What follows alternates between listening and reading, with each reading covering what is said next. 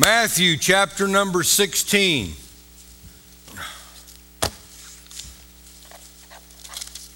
A scripture verse that I'm sure you've read. You may have never thought of it quite like this before.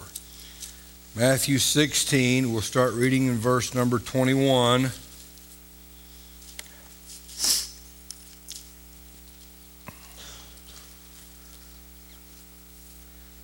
How many knows that Simon Peter always had something to say? Where it says, and Peter said, that's mentioned more times than all other 11 disciples combined. He was definitely the sanguine in the group. Sanguines are talkers. Sanguines call you up on the phone. Yakety yak yak yak yak yak yak yak yak yak. Yakety yak yak yak yak yak yak. Or while they're talking and then they've filled up the whole room with their talk, and then you say one sentence, and the moment your sentence is done, here's what a talker will say. Well, like I was saying, every time. You know it's true. You know it's true. And sometimes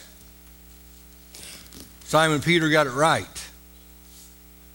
Just like in this, not the sermon, but just like the verses preceding what we're going to read. Jesus asked, on who do they say that I am? And Simon Peter, he got it right.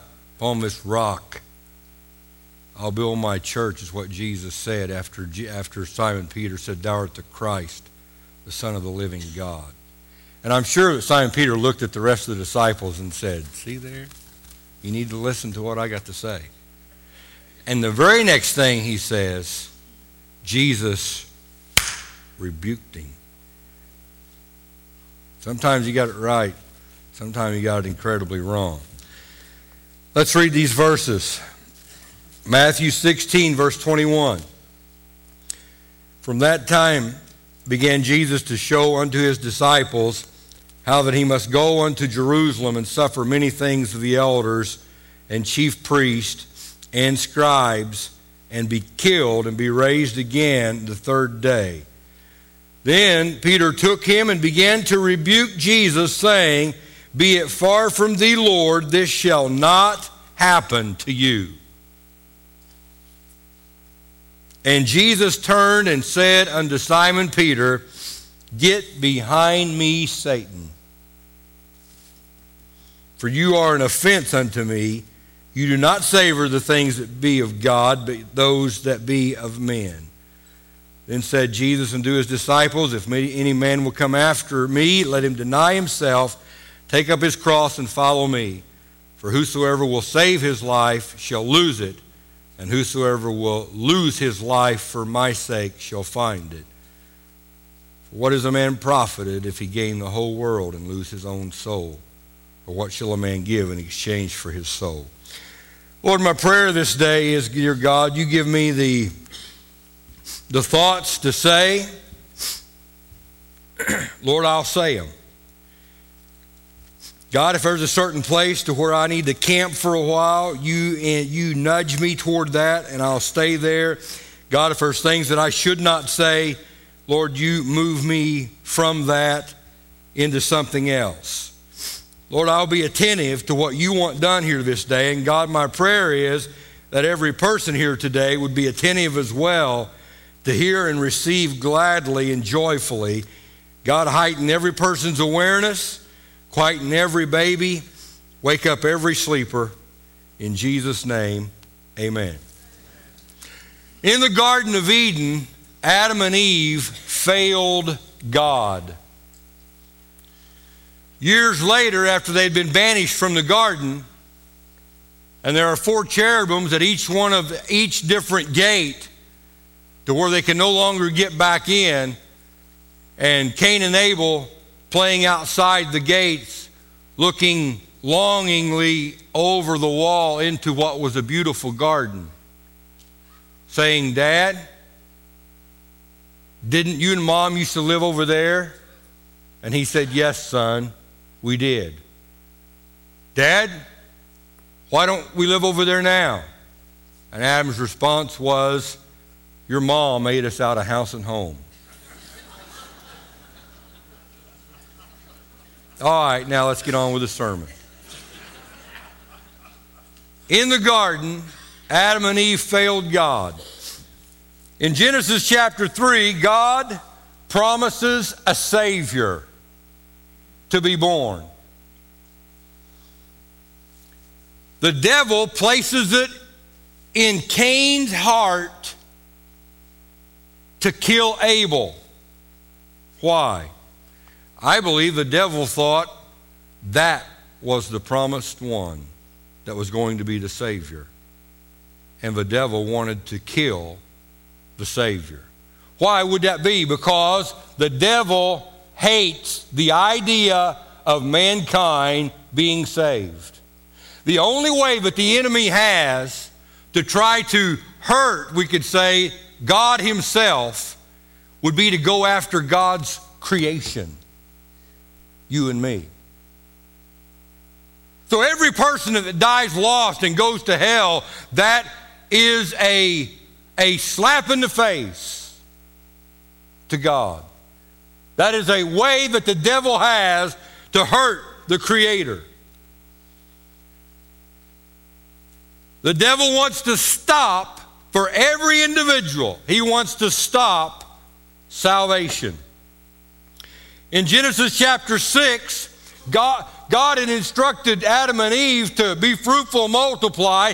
In Genesis chapter 6, the Bible says that mankind was multiplying on the earth. In Genesis 6:4, fallen angels then had sexual relations with women, and the offspring were giants. Why? The devil wanted to stop salvation. And the way to do that, knowing that the promised seed would be born, if he could corrupt that line, there would not be a perfect salvation and a perfect substitute for everyone. In Genesis chapter 7, the worldwide flood came. And I might back up and say, people ask me about, what about that fallen race? And what about those fallen angels? You can find that in 1 Peter chapter 3, verse 19. You can find that in Jude, verse 6 and 7. And you can also find that in 2 Peter chapter 2, verse 4, where the Bible does tell about that race of people, the fallen angels that tried to corrupt mankind. In Genesis 7, a worldwide flood happens. Don't listen to this bunk that says that was a localized flood. That was a worldwide flood. And just as the seam on a baseball goes all the way around that baseball, there is a seam that goes all the way around the world. And at that one time during the flood, that seam was unlocked, and the fountains of the deep broke up, and also the waters came down, and there was a worldwide flood, and there were 8 righteous people that were left on the earth. Listen to what God says to Noah. I will never destroy the world with water again. The devil hears that promise as well, and he starts over all again with the same idea that I will corrupt the human race with these fallen angels. Because God's not going to destroy it with water. You know what God did? God raised up a giant killer. And his name wasn't Jack. It was David. And David, that anointing rubbed off on various people that he knew, and his mighty men all killed giants as well. Again, the enemy hates you and me. He doesn't want to see a single person be able to go to heaven. And if he could corrupt that bloodline, there would not be a spotless, perfect Lamb of God to be able to be born, meaning the Lord Jesus Christ, because the human race would have been corrupted. It gets so bad that in the Old Testament we see where these giants have 6 fingers and 6 toes. They're slowly, that race of people are being deformed. And again, the devil knew if I can deform the human race, the Messiah would never be. When Jesus was born, Herod tried to kill the Messiah. Why was that? The devil wanted to stop salvation. In Luke chapter 4, men try to throw Jesus off of a hill to kill him. Why would that be? Because the devil was trying to stop salvation. On the cross, I'm not one of these preachers that gives the devil any credit, but I'll say this much about him. He is persistent. And if you think you can get born again, the devil's going to give up on you, somebody sold you a bill of goods. If anything, what's going to happen now, you're going to notice more stuff, and the devil's going to throw more stuff at you than was ever before. Because any old dead fish can float along with a stream, but you take a fish that turns around and goes the other way, now all this junk starts hitting you. That's right. That's right. So at the cross, people screamed, if you're the Son of God, come down from that cross. Why would that be? The devil hates salvation, and he doesn't want to see anybody be able to receive that and go to heaven. At the garden tomb, there are Roman soldiers placed there because the devil is going to try to keep Jesus in the ground and in the tomb because he hates salvation, and he hates you and me. Now, the point of this sermon that you have never ever heard before, chances are, Jesus called Judas when Judas betrayed him. How many remembers the word that he called him? You're going to learn something here. Jesus called Judas friend. Judas comes up, kisses Jesus on the cheek, signifying this is the one. It was a darkened night. You've probably seen there in the Passion of the Christ, and I think that's probably about as good as Hollywood could do on portraying that.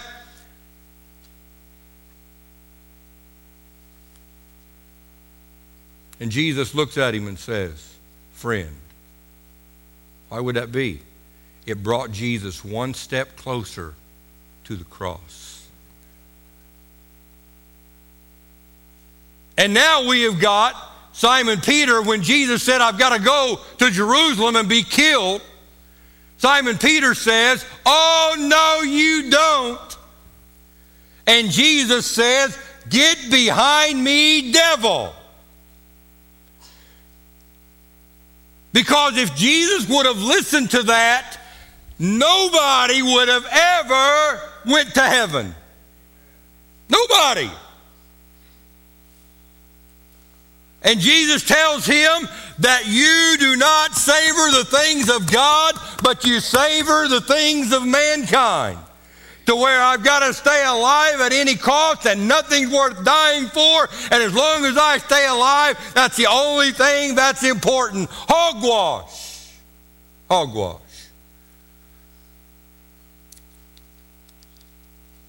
Not one person would be in heaven today if Jesus would have listened to Simon Peter. That's why he said, get behind me, Satan. He was trying to keep Jesus from the cross. And Jesus knew he had to go to the cross. In Unmasking the Enemy, there is a person in the Old Testament that better signifies what I'm trying to say than anybody, I feel, anybody in the Bible. And her name is, anybody want to venture a guess? Jezebel. Jezebel. Jezebel, her name means unhusband. She was married, but ain't no man telling me what to do. Her dad's name was Et-Baal, which means a man of Baal. 8 million Jews had been corrupted by this one evil woman. And the reason we know that is in 1 Kings chapter 19, God tells Elijah, I have left only 7,000 in all of Israel. that have not bowed their knee to Baal. She had corrupted 8 million people, and they were no longer serving God. And right next to their palace in Samaria was a beautiful vineyard owned by a man by the name of Naboth. And you got to love this guy. And you got to love what his name means. Because Jezebel is married to an Ahab. And Ahab wants the vineyard that's right close by the palace. And he goes to Naboth and said, sell it to me. And he said, nay. The next day he came back and said, I will give you an even better price. And Naboth said, nay. I love this guy. Naboth says nay both times. And he said, I will not sell the inheritance that God has passed down through my family for generation after generation. I will not sell. And Ahab is in his bedroom, the Bible said, with his face to the wall, and in comes Jezebel and says, oh, how come you're not eating bread today? Because Naboth's got a vineyard and I want it. And she said, you're the king. If you want that vineyard, we'll get that vineyard. And she had false accusations drawn up on this man. And Naboth, they went and had him stoned to death. And while Ahab is walking down into his new vineyard, God speaks to a man by the name of Elijah and said, go down to Naboth's vineyard. It wasn't Ahab's vineyard. It was Naboth's vineyard. Go down to that man's vineyard and tell Ahab what's going to happen to him. And he tells what's going to happen to him and what's going to happen to Jezebel. And let me tell you what happened to Jezebel, just as the man had forewarned 15 years earlier. Dogs will eat you until there's nothing left except your skull, the palms of your hand, and the soles of your feet. And that's exactly what happened to that woman. Let me tell you something about Jezebel. Without Ahab's authority, Jezebel is a serpent with no fangs.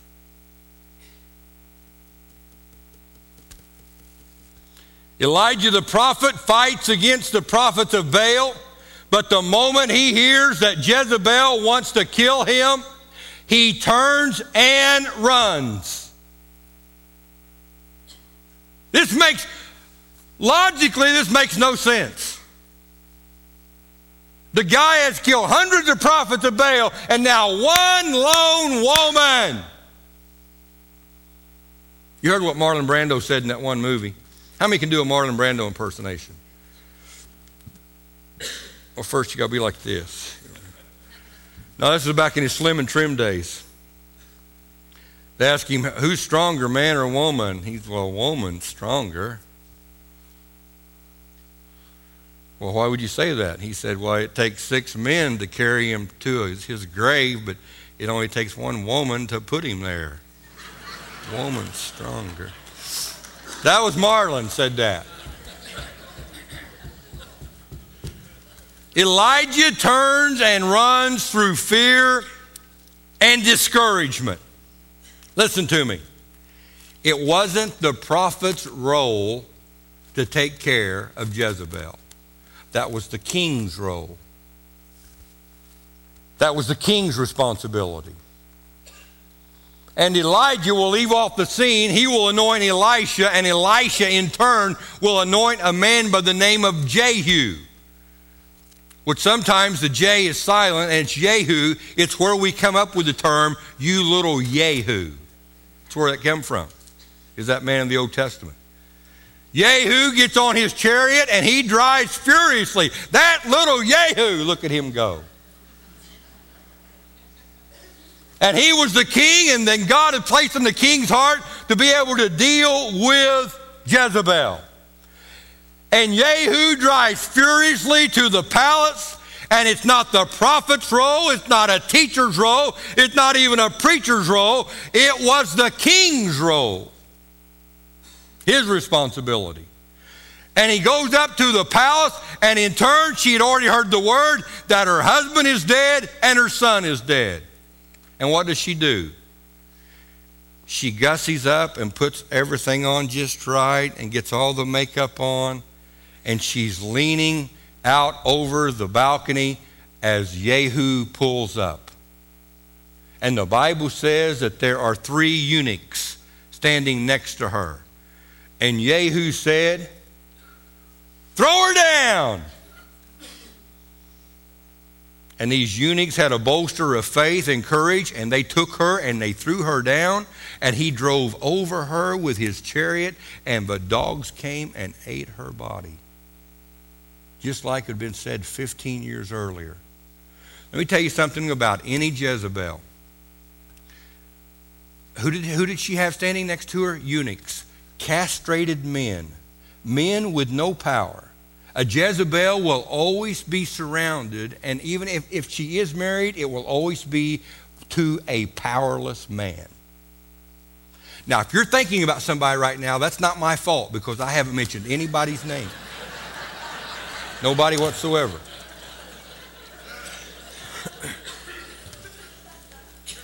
Elijah stood against Ahab and Jezebel, but he couldn't bring her to judgment.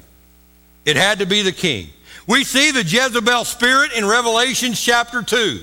The church at Thyatira, listen to this. God said, "I will put on you no other burden than what you're going through." Why did he say that? Because they were dealing with Jezebel. And it is a draining, it is a discouraging thing. And pastors who overcome a Jezebel spirit are promised 2 things. Number 1, and this is in Revelation 2, number 1, the Lord Jesus will give you strength not to be manipulated. Number 2, you will be given the morning star, which is divine favor. Jezebel will sow division in a church. No church is too great or too pure or too big not to try to be influenced by a Jezebel spirit. And it don't matter whether it's Naboth's vineyard or it's a church vineyard. Jezebel wants to control it. See, the Jezebel spirit will say, "Well, they're just putting me in a box." Let me give you the pastoral interpretation of that. Jezebel ain't going to listen to no pastor tell her what to do. Let me read something here.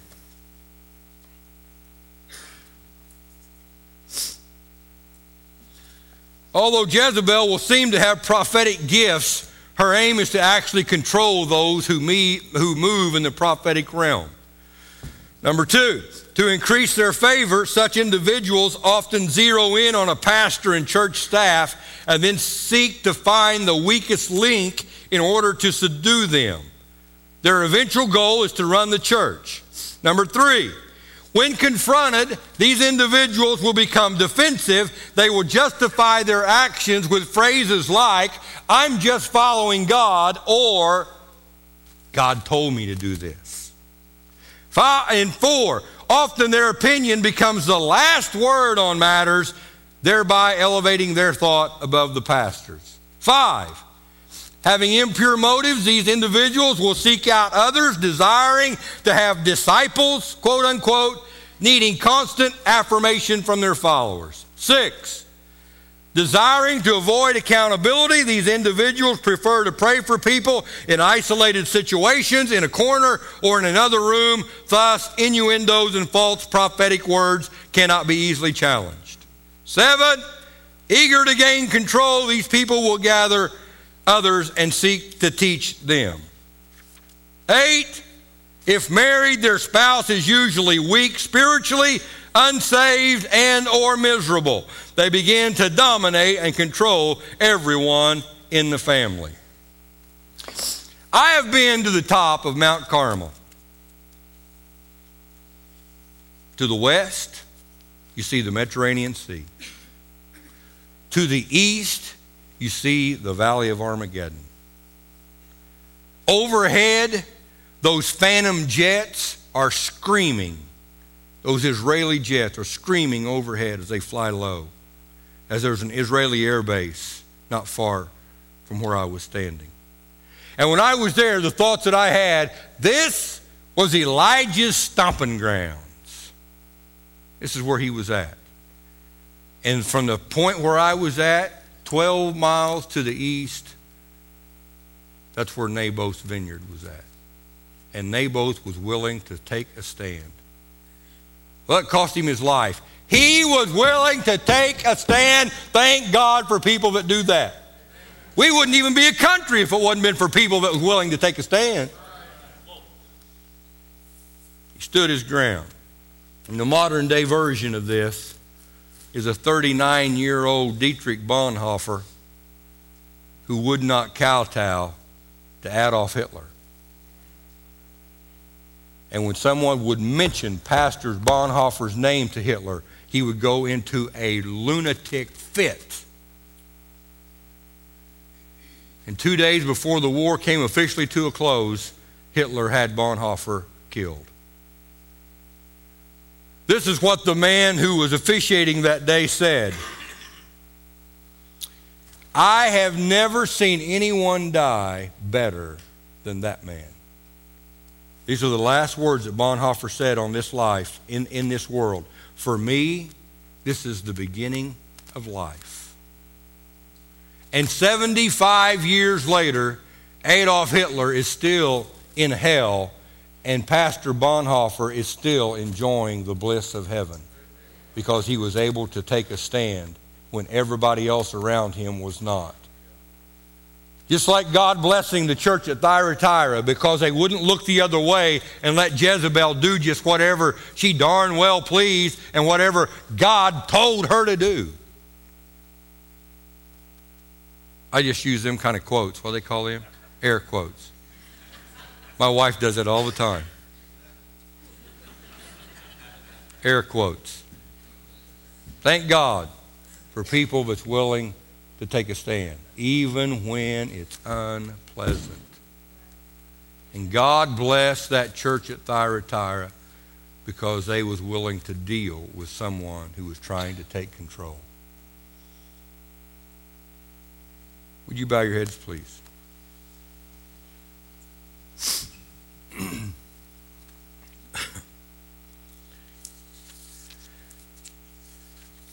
Lord, in unmasking the enemy will always come as something else, as a ruse to what he's really up to.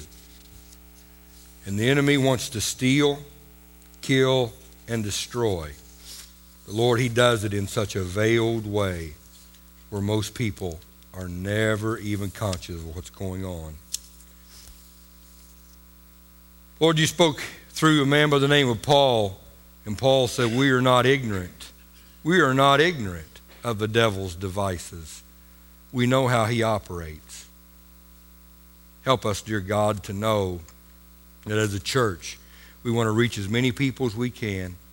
And Lord, we want them to be saved because we know the devil doesn't want them to be saved. We know that the devil hates salvation. We know that the devil hates mankind. And God, we're ripping that mask off today, knowing that he is, again, wanting to steal, kill, and destroy. But Lord Jesus, you have come. We might have life and have life more abundant. Thank God for that. Thank God for that. Thank God for that. Lord, I knew on the outset this would not be an easy sermon to preach. Lord, I do think it's needful. Help us, dear God, to know how the enemy works. And help us to move forward in faith. Amen.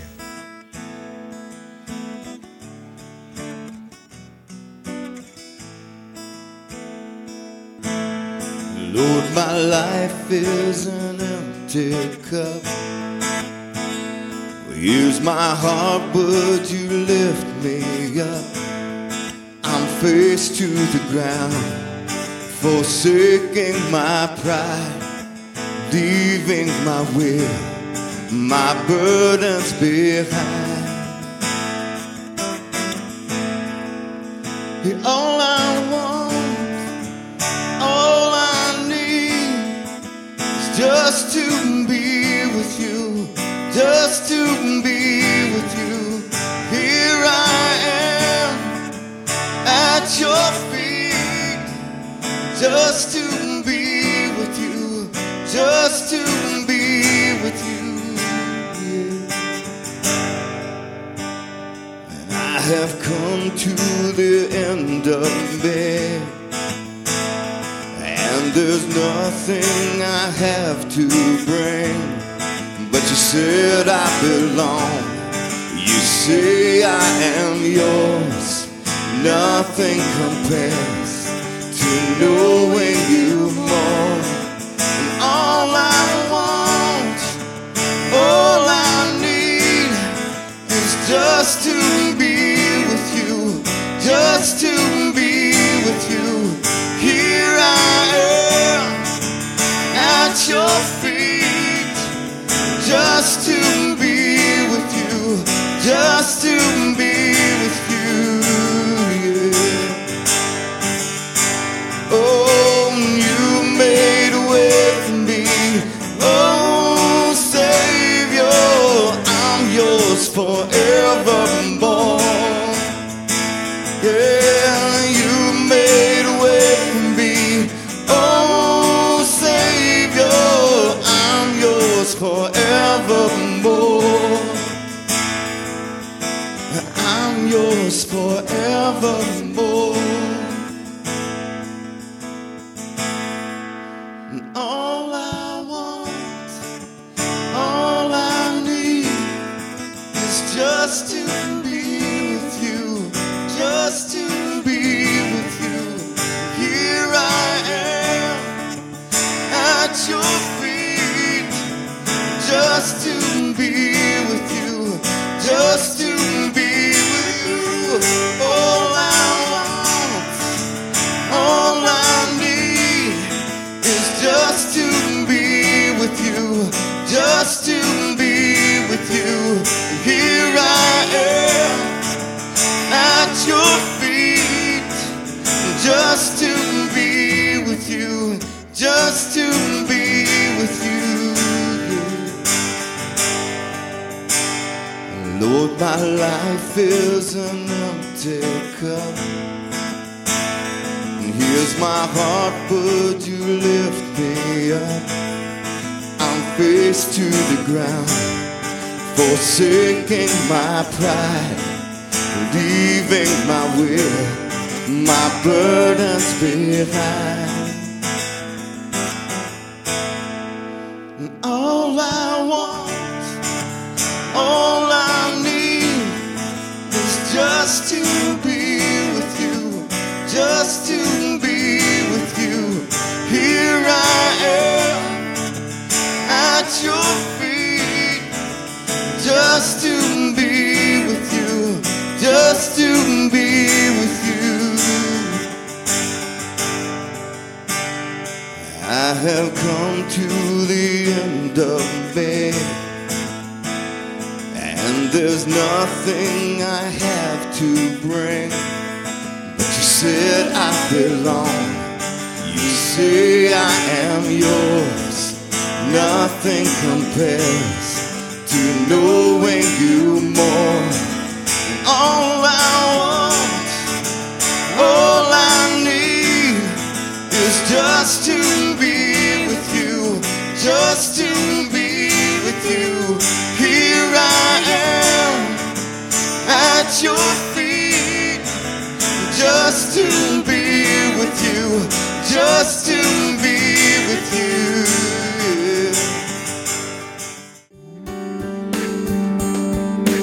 It is our prayer that you have been blessed as you've listened to this message.